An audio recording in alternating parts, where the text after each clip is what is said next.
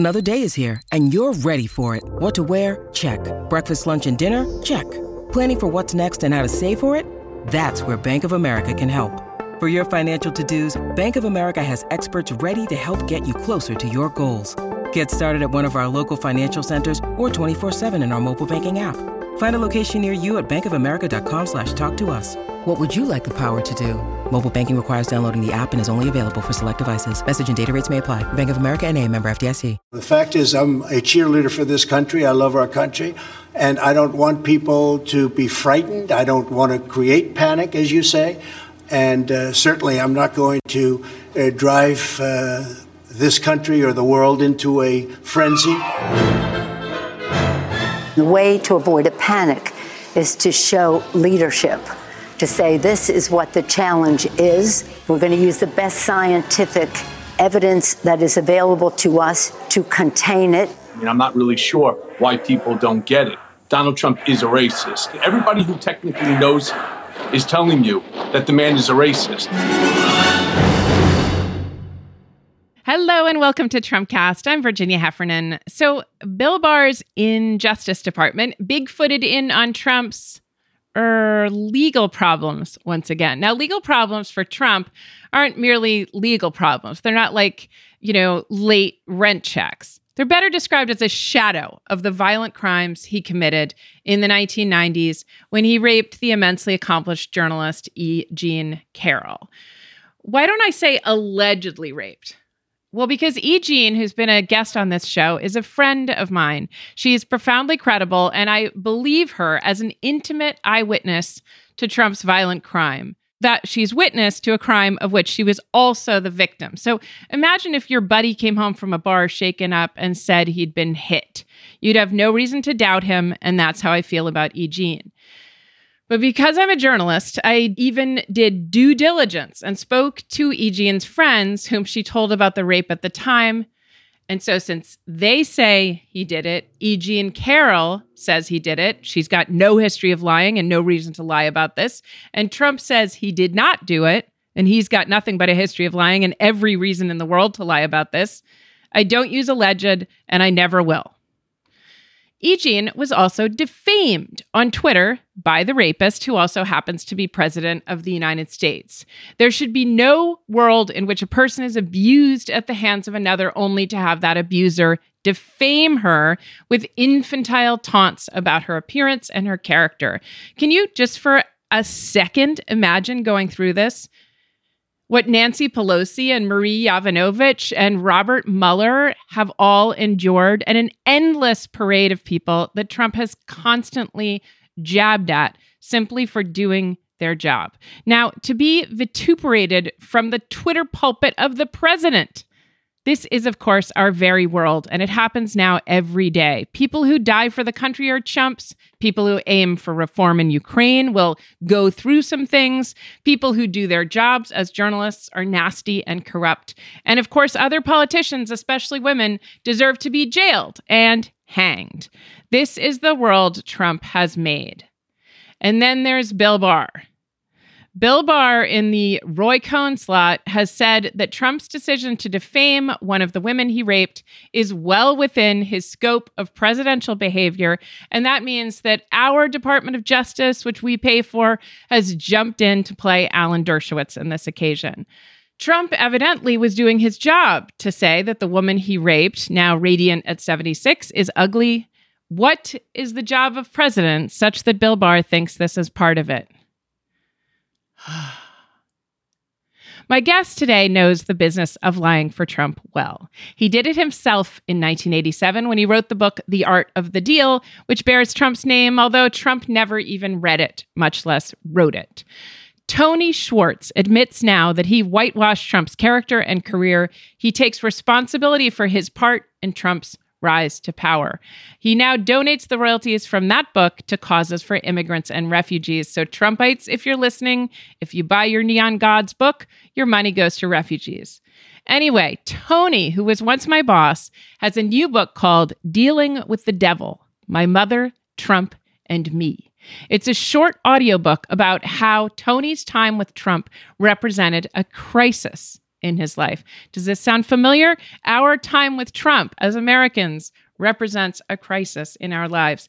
And how all of that for Tony led him to reflect on his past, atone for what he saw as his misdeeds, and revise his moral and personal commitments. Tony, welcome back to Trumpcast. Thank you. I think you were here with my colleague who originated the role of Trumpcast host, like a Broadway role, Jacob Weisberg, early when either Jane Mayer's piece came out or something you wrote came out about writing The Art of the Deal with Donald Trump. I can't remember the exact details. So much time has gone by. I wish I could say it's flown by. It has not flown by. It has been a slog. Anyway, here we are, 2020, and you have another book sort of about Trump. And what I was going to say to you before we started is that your book reminds me a little bit of Mary Trump's book, in the sense that both of you came to the fact of the Trump presidency with a relationship with Donald Trump and a set of psychological and political commitments. And all of that was reopened when Trump was made president. And I think in that way, you're a proxy for so many Americans.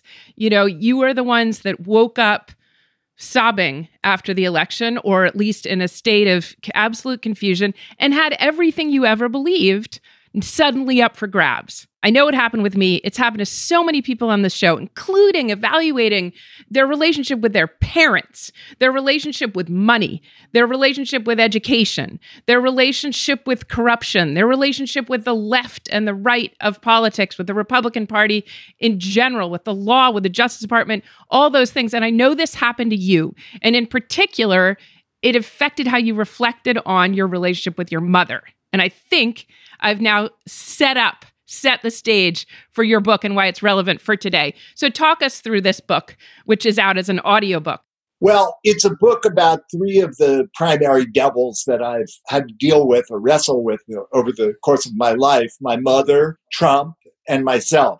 I have some other ones, but this book focuses on those three.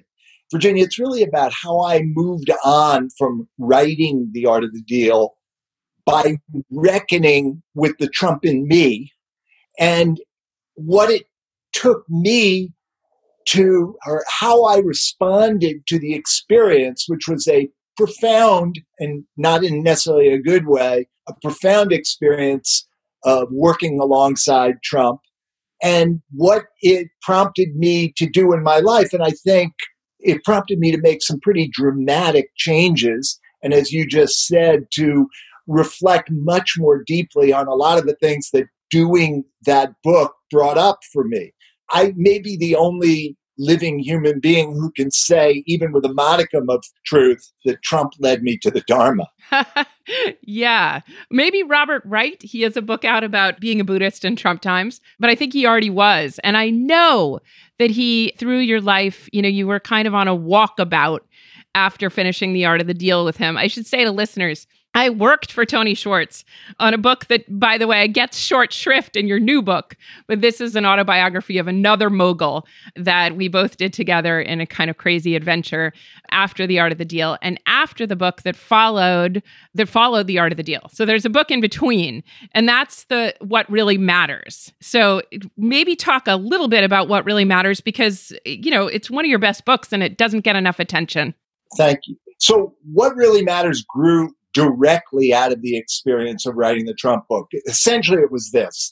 I woke up with a book that was number one. I was about to earn, and I knew I was, more money in a few months than I'd earned in the entire length of my journalistic career. I was going to have a freedom to choose whatever I wanted to write about next, because I wouldn't be under so much pressure financially. I mean, I would definitely today not call it the ideal outcome, but it was a form of the American dream. Mm-hmm. And what was stunning for me is that what I mostly felt in the aftermath of Trump, despite all this that was going on, was empty. And I think it was that I'd always had in my mind that if I could have enough success, if I could get enough recognition, that I would feel better about myself, that I would feel good. And now I actually had done it. And what I learned, as most people who have big external successes of some kind or another learn is that it didn't solve the problem.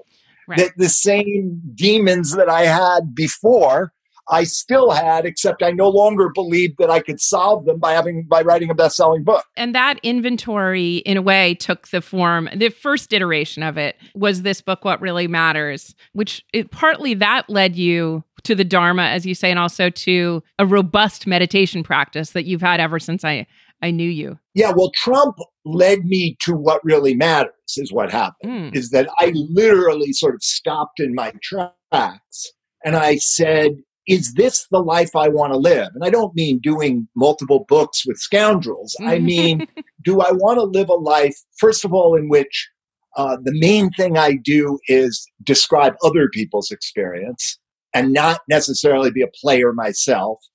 And do I want to do journalism, even honorable journalism, that I'm not convinced adds value in the world, which I was not convinced about the journalism I was doing even before I wrote the Trump book. So that's what really prompted me to write What Really Matters, to start looking for a way of life that was different than what I was referring to as the American dream, that had something more to do with what's going on inside me or what's going inside you, and that took account of the interior life and how it influenced how I showed up in the world. That's why that book, I think, is especially pivotal. So you also, after writing The Art of the Deal, I know you got some flack for it. You got some good reviews from those in the, would-be liberal establishment of publishing, saying, that you had managed to make this kind of fun, roguish, Barnum-y kind of character out of Trump. And it's certainly, The Art of the Deal is certainly very readable. On the other hand, John Kenneth Galbraith, and I had forgotten this till I encountered this in your current book, said that you had sort of done a grave disservice. I mean, he was wrong that you had hurt Trump. Obviously, Trump's biggest successes were ahead of him, but that you had put more than lipstick on a pig, that you had kind of whitewashed something that, and if it was Galbraith writing, it must have been that economically and politically, Trump was not a good figure for the nation. What was that combo like? Were you able to think, well, who cares? Like, I'm laughing all the way to my limousine and my fancy new house, John Kenneth Galbraith, where's your invitation to Trump Tower? Or did you think to yourself, sinking feeling, I have done something somehow wrong? The latter in spades. I'm looking out my window right now from my office in Riverdale in the Bronx, and across the way is the house that Christopher Lehman Hout, the Times book reviewer for many years, lived in. And Lehman Hout, who I barely knew, but I could see his house, had written initially this exuberantly positive review of The Art of the Deal. And I thought when I came out, which was before Galbraith, I thought, oh my God, I got over on him? Like, what's going on? Why do you say these things? Right. Sometimes it's worse when people don't instantly see through you because you think I could get away with this forever. Well, I don't want to be seen through because I don't want to believe there's a through to be seen through. Yes. I want people to see what's actually there. But what was actually there at that time was not my best self in any way that I could imagine. So Galbraith writes this review in the New York Review of Books. First of all, that even astonished me. Like, John Kenneth Galbraith and New York Review of Books about my Trump book. And then it was eviscerating. It was just, it was a, ultimate Galbraith kind of put down of the book, of me, of Trump, everything. And my response to it was, it slayed me. Not because I thought I was angry that he was wrong, but because I knew he was right.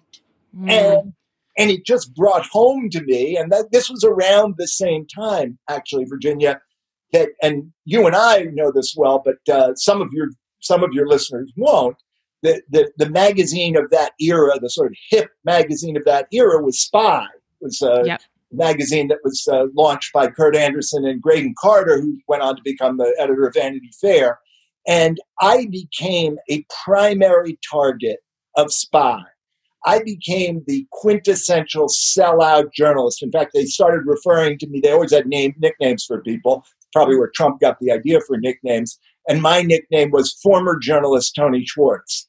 And it was devastating to me for exactly the same reason as Galbraith's review was devastating. I thought, that's true.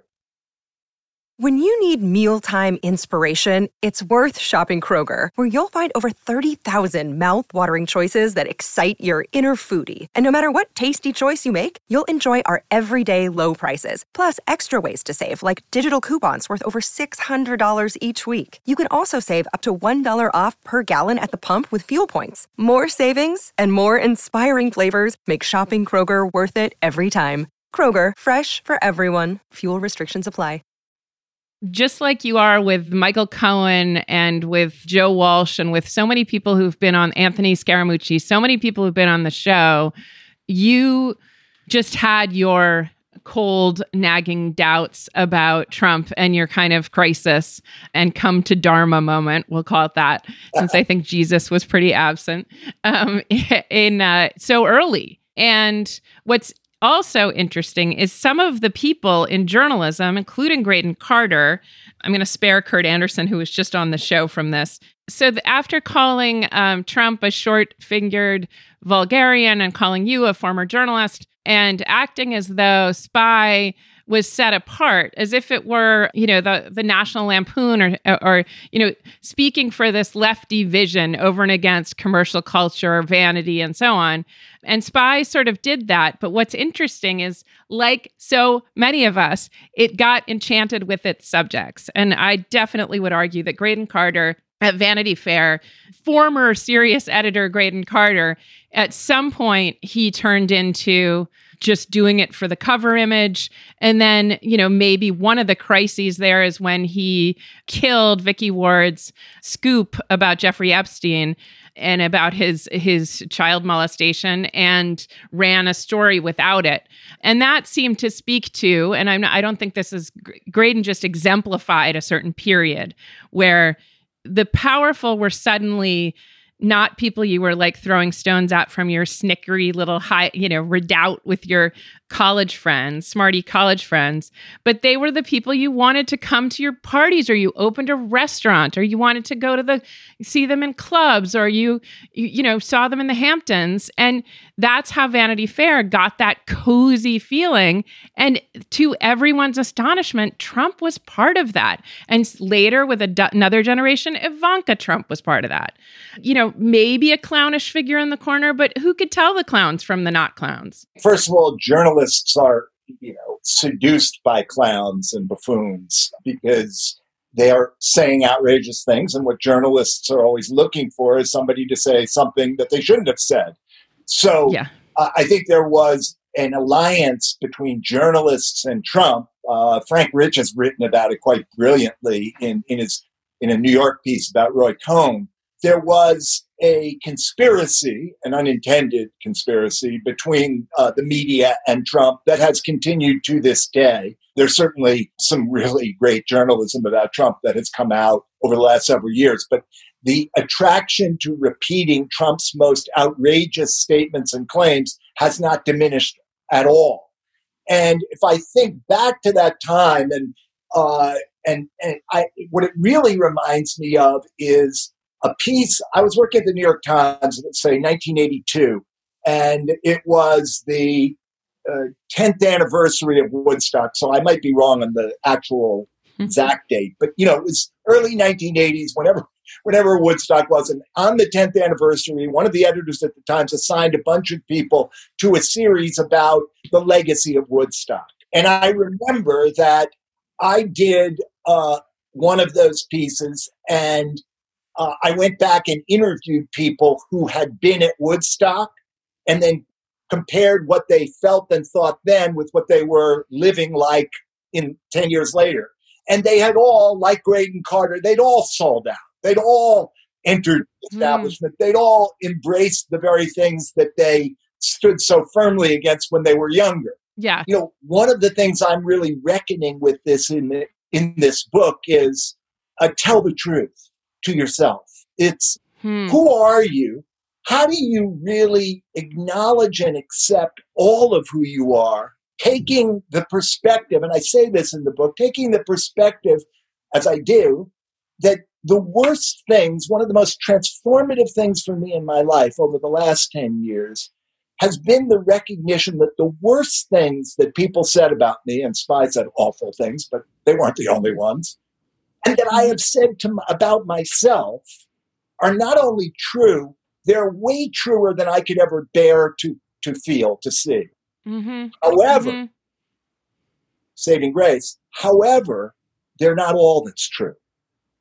And the notion that you are either good or bad, that you're right or wrong, that you're noble or ignoble, is such a binary perspective on life and so dehumanizing. The degree to which I've been able to accept all of who I am, and you never do that completely, your blind spots remain, but the degree to which I've been able to do that has left me nothing to defend. It's only the opportunity to address what I otherwise would defend. Yeah. In 1987, 1988, which is just around the time that Art of the Deal came out, there was a small coterie of people who worked alongside Trump, what he called his company. But it was just a few people, of which brother Robert Trump was one. And one by one, he threw them out. Robert himself quit, but he quit because of the way Donald treated him. So he might as well have been thrown out. This is the late younger brother of Trump who recently died. Mary Trump describes his mistreatment, and Trump referred to him as his, quote, best friend. That is, such an example of the narrow, perverse, distorted, and self-deceiving perspective Trump has on the world. First of all, he dismissed and denigrated and made miserable his brother, Robert. Mm-hmm. Second, his brother, Robert, hated him. They had no relationship that was, and particularly after he left, no relationship of consequence. And, of course, Trump has no relationship of consequence with anyone. So that little group of people who Trump threw out of his organization, then, of course, he would do that continuously over the next 30 years, up to and including today, built something they called the Survivors Club. And it was meeting to talk about the experience of the abusive ways that Trump treated them and its effect on them. So this idea of my going and, advising members of the Trump administration on how to deal with the aftermath of their experience with Trump actually could have started 30 years ago. Way back then. Yes. Slightly after you went through this, I also worked with Mark Singer as fact-checking a book of his, an old New Yorker writer who I think has a piece in the New Yorker right now. And while I was working on this book with him, he wrote a piece that has been published as an ebook since this, because all the writing about Trump is newly of interest. But anyway, sometime in the 90s, he wrote about Trump's divorce from Marla Maples, and Tina Brown asked him to write about Trump. And he was an, old school talk of the town writer. So writing about a celebrity, as it was for you, or a celebrity douchebag like Trump, was a stretch for him. But he went and he came back with a very modest piece. And Tina said, I remember this, show us what it's like to be around him.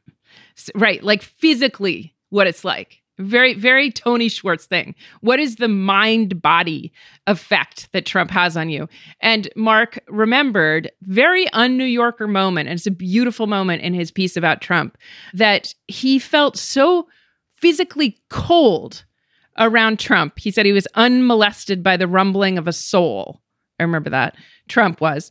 That he went down on a yacht and went down to his little stateroom and his bedroom and just curled up in fetal position. Just, at that moment that the chill hand of life or death was on his heart. And it's just an amazing passage, because I have talked to so many, and I will say men. I don't know what will happen, what will become of Hope Hicks or Kellyanne Conway if she ever has a revelation. But the men who've left Trump or left, including Trump trolls, by the way, who've been on this show, are very shaken. Very shaken. And the return to fetal position, which you chronicle in your book, seems like part of this. This is my roundabout way of bringing this to your mother. But how did Trump and the memory of working with him bring you to fetal position, bring you back to the position of being, the son of your very distinctive mother?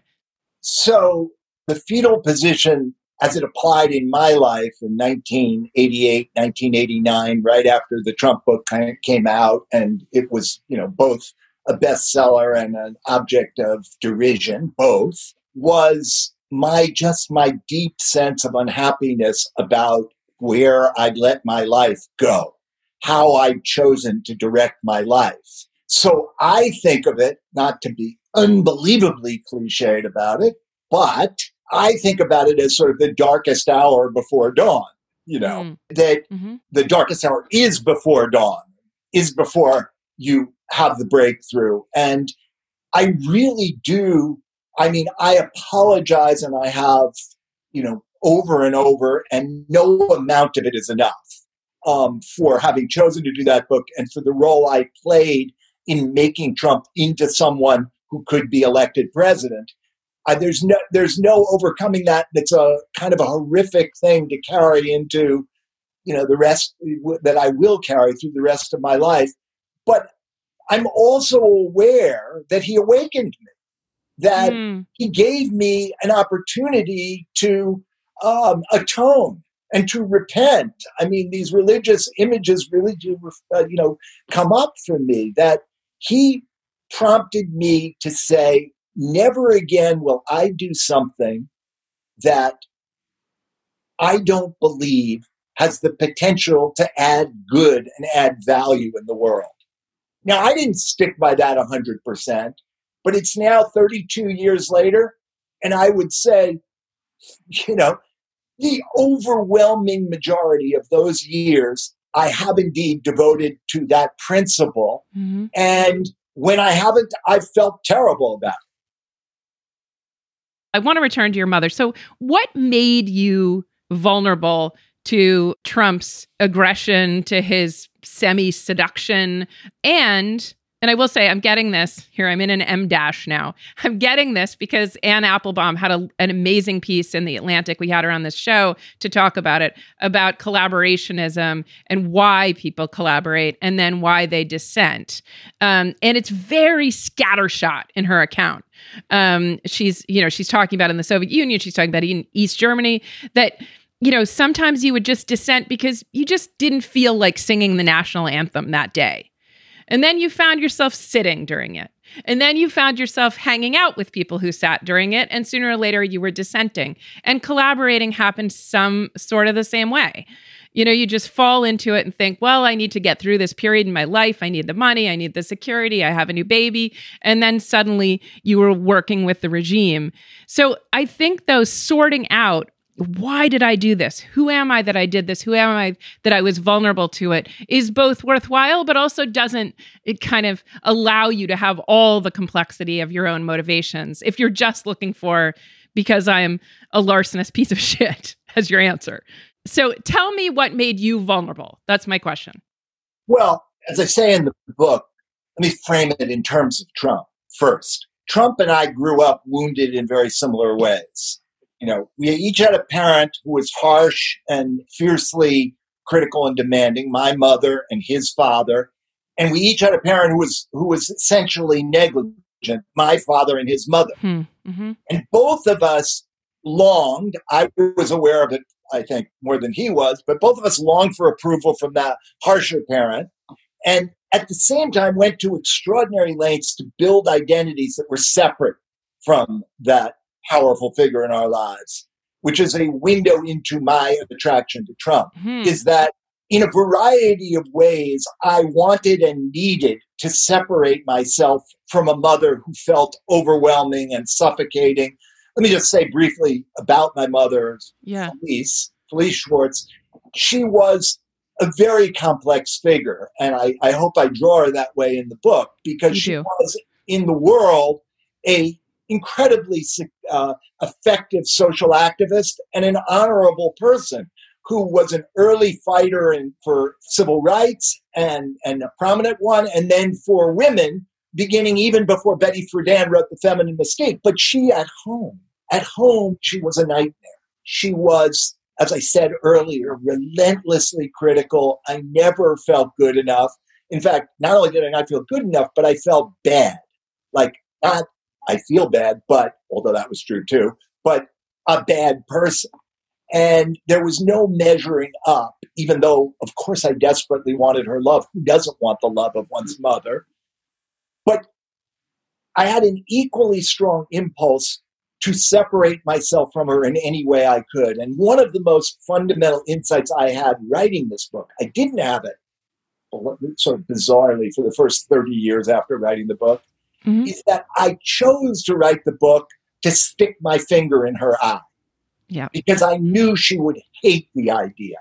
And that was a true separation. She was repelled by Trump, God bless her, repelled by Trump, long before most people even knew who he was. And so one of the motivations to write that book was to stand against her. But a second one was that I believed, I think, somewhere in my consciousness, that this had a real potential to become a very successful book, and that it could win me the attention, the praise, the economic security that I didn't have. And so part of it was believing the same thing that Trump to this day continues to believe, which is, if I accumulate enough money, if I get enough power, if I have enough fame, I'll finally feel okay. And, I learned very early, and he still hasn't learned it, that it's bullshit, that it doesn't work that way. And that, the more you seek that external source of validation, the less you get it. It's very much like an addict who keeps chasing the high. You keep upping the dose. Well, he's now upped the dose all the way to being president. Yeah, that's right. And he's got so much of the dose in him that some of the white stuff actually flies out of his nose. He can't even contain it, it seems like. But in any case, yes, all the way to the president of the United States. And he's clearly not a euphoric figure who is enjoying the fruits of his labor as president. He looks furious and like there must be something more, and he's still persecuted. Yes, that's a great line, though, Virginia, when you say that. Oh, good. I love a line in your piece where you were, I think it's a line of someone else, but it's a line that you make so much of. It was a conversation you had with some incarcerated con man hustler who said to you, this is, I think when you were in college at University of Michigan, you're the easiest person in the world to hustle. This guy said to you, you can tell us about him, because you have larceny in your heart. I just did not see that coming. Tell me about your larceny in your heart and how he recognized that in you, and why it would be, to catch a thief, you have to be a thief. That you would be easy to hustle because you had this kind of thievery or sympathy for a kind of rapacity. I mean, a lot of things to say about it. First of all, it's Jung in the shadow. It's that, you see in others, and Trump is the master of this, you see in others the very things that you most disown and despise in yourself. So you project them onto another person. And that certainly was true of me. I was a hustler. I was very ambitious. I had a very clear sense that if I could do this, this, and this in the world, not let people get in the way of it, then I'd finally feel okay. So I was willing, and doing the Trump book was the final expression of, to put my, the inkling of a soul that Mark Singer refers to Trump not having. I was willing, even unconsciously, to put it aside in the service of these ambitions. So he was absolutely right that I was someone who he could hustle. Because I was looking at him. This guy's name, and he was in a jail that I was writing about. This guy's name was Putty Bowles. And best name. And he was, what a great name. And he was such a slick, charming, charismatic guy that the fact that he was in jail for having robbed someone for the 17th time was was subordinated to my kind of getting a kick out of him. And interestingly, if I go to Trump, I had a dream about Trump that was recurrent after he was elected. I haven't had it, thank God, in a long time, but it's all variations on this. The dream is that I'm reunited with Trump in some way. I end up meeting him. Yeah. And I end up walking up to him, and he says something like, "You get it, Tony, right? You know what I mean. Like, you get that this is all a hustle for me." Because he wouldn't have said this, but because you're a hustler too. Wow. Yeah. And so that dream is an example of the shadow alive in the unconscious, that part of me that I continue to disdain, but now acknowledge, still lives inside me. I have to manage it. I think the larger point is we all do. Yeah. We are all capable of self-deception, and we're all capable of doing things that we wouldn't be proud of. And we all have done things that we're not proud of. Now, by the way, Trump hasn't done anything he's not proud of because he isn't capable of conscience. He isn't capable of seeing that he's done anything wrong. Yeah. And then he was able to blot out his losses. Sometimes I think that the mystery of Trump is not how deceitful he is or how depraved, but just that he's lived this long. That usually someone is ground out either as a social exile, or they, eat burgers and ride in golf carts so long that they have heart attacks. I think in some of the very first articles, including one of the ones you cited in the book, that there are references to his lifestyle means he's not going to last long. The cardiac arrest will bring him down any minute. And somehow something in his cells has allowed him to persist and do so much damage. Usually a human, one way or another, hits bottom before this by getting sick, by landing in jail, by getting exiled, by being a social pariah, and none of those things hit Trump. The fact that he wasn't a social pariah is, and I think you and Frank Rich are absolutely right, in part because in New York anyway, he seemed like someone worth kind of entertaining, worth inviting to parties. The Clintons inviting him and Melania to their what was that? Did he go to their wedding? No. Melania's wedding. Yeah, it was his wedding. Oh, sorry. Yes, the Clintons went to their wedding. That's right. And how that happened, I think we'll be wondering about for a long time. All right. Since you were willing to sort of go to these archetypes and you refer to Carl Jung, it's like we're in a safe space here. I see in your relationship with your mother and Trump, in this triangle, a relationship that a lot of now Trumpites have with Trump, which is, and incidentally, Michael Cohen also. So a neighbor of Michael Cohen's Cohen was telling me that in Long Island, in these immigrant Holocaust families, that some of them were gangsters and some of them were very respectable kind of Ivy League doctors and lawyers. And that his father fell in the doctor category, just a mensch. And that Cohen wanted to rebel against the goodness of his father by being this gangster pimp figure. By hustling, because I don't have to just, you're just trying to keep me down with your sweetness, and I'm going to have some fun. I'm going to make some money. You don't have a Bentley, Dad. And I see that in your relationship with your very lefty mother, who saw Trump's vulgarity. And what could be more fun as a young man than say to your mother, I don't need a nanny anymore. Once I can buy and sell you, then you won't be so judgmental of me, will you? Or at least the judgment won't sting that much. And Trumpites seem to project this kind of monstrous and often mother figure, a Hillary Clinton or now Kamala Harris, kind of judging them. Or there was the Michelle Obama can't tell us how to eat. She can't tell us how to be healthy. We're going to just go for broke on this shadow side, as you say. Trump, who's the opposite of any kind of principled upbringing, any kind of, even with your hard to please mother, she did have a set of ideals and standards that if you wanted to wipe them out all at once, going to work for Trump was probably a good idea. And I flirted with the right too, by the way. My parents were far left.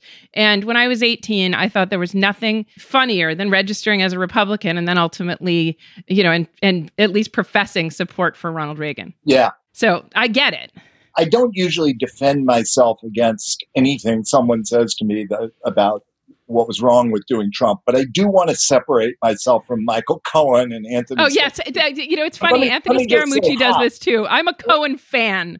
But anyway, yes. I'm appalled by him. And because I'm not saying that this is forgivable, the choice I made, but I made it when I was a 32-year-old guy.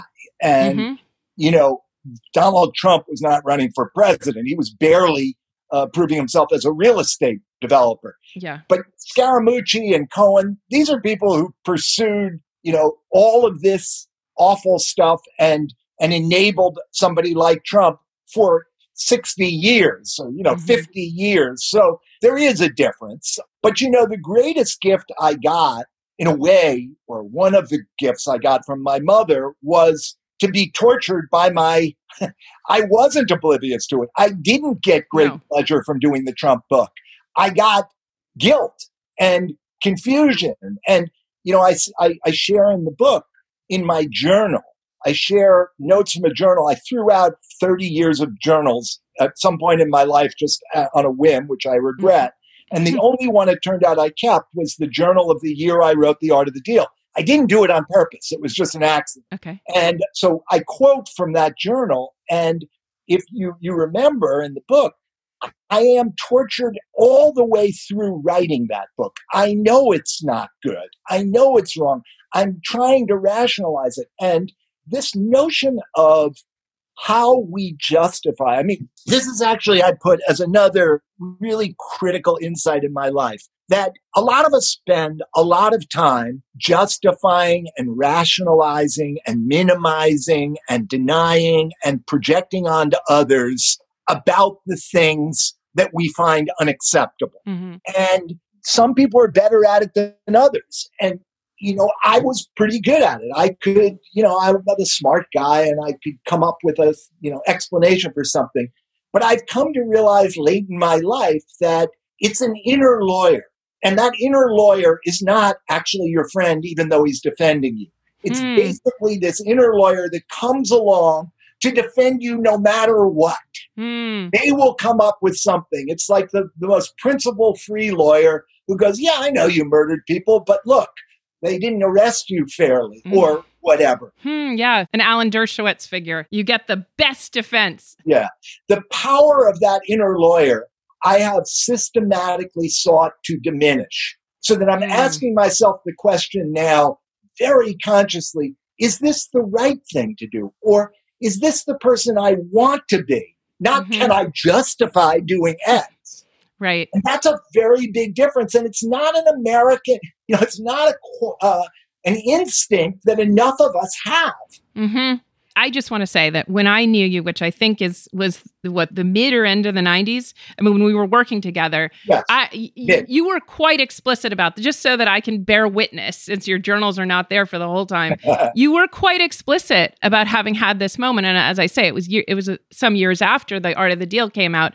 But, I think of you as always self-searching and sometimes self-savaging around this moment. And also, just the earnest meditation on what's the purpose of life and who you are, I think has never been absent from you. And the book makes clear, quoting your journals in the period, citing your particular relationship with Trump, that you felt uneasy and cold all along. And this is the only thing I will say, one more thing I'll say in defense of Michael Cohen. We haven't heard from Gary Cohn.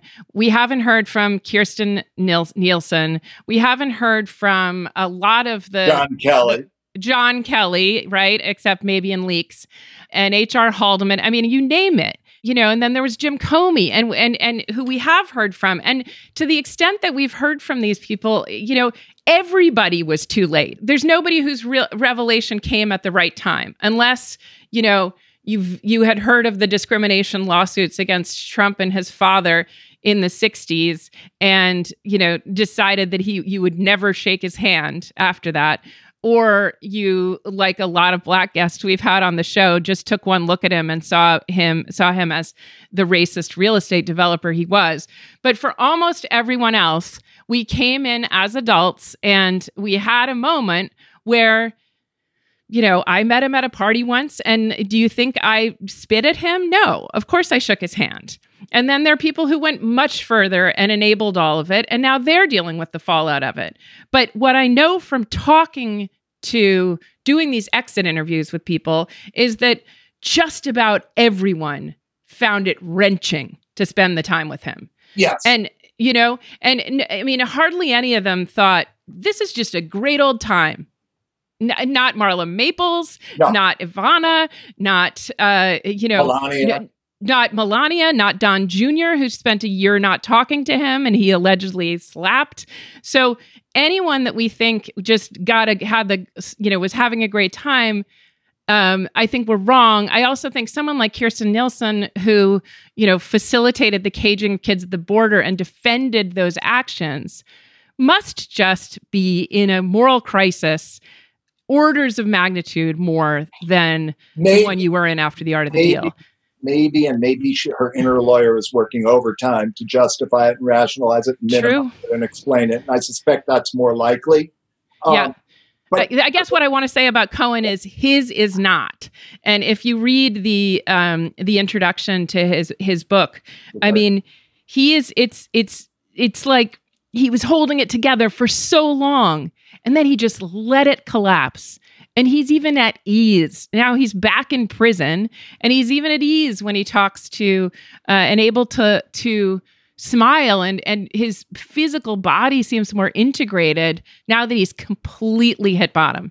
Yeah. And he says, I know you don't like me in the book. Of course you don't like me, and nor should you. And, you know, I'll have to do esteemable acts to get any kind of esteem back. And we'll see if I can. And, you know, I betrayed my family. I betrayed everyone I believe. And I'll be figuring this out forever, you know, how this happened.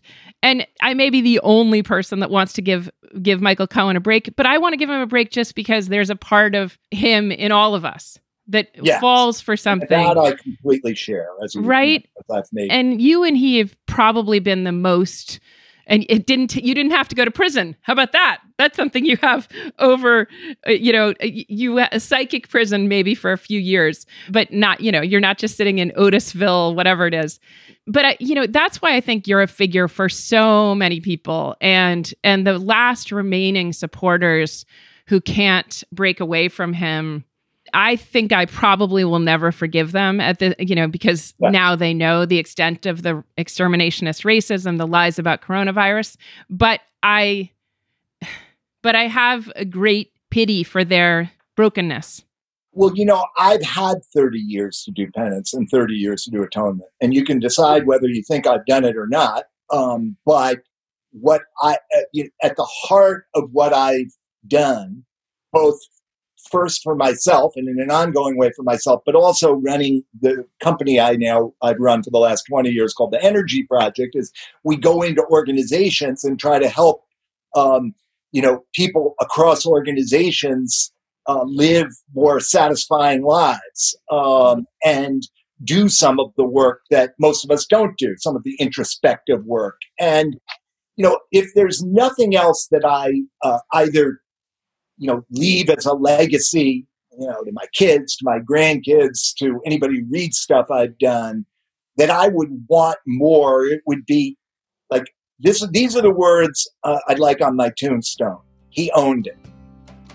Tony Schwartz is a prolific journalist and author. He didn't just write The Art of the Deal. He wrote What Really Matters, Work in Progress, The Power of Full Engagement, and a book called Be Excellent at Anything. Thanks so much for being here, Tony. And thanks for having me. It was wonderful.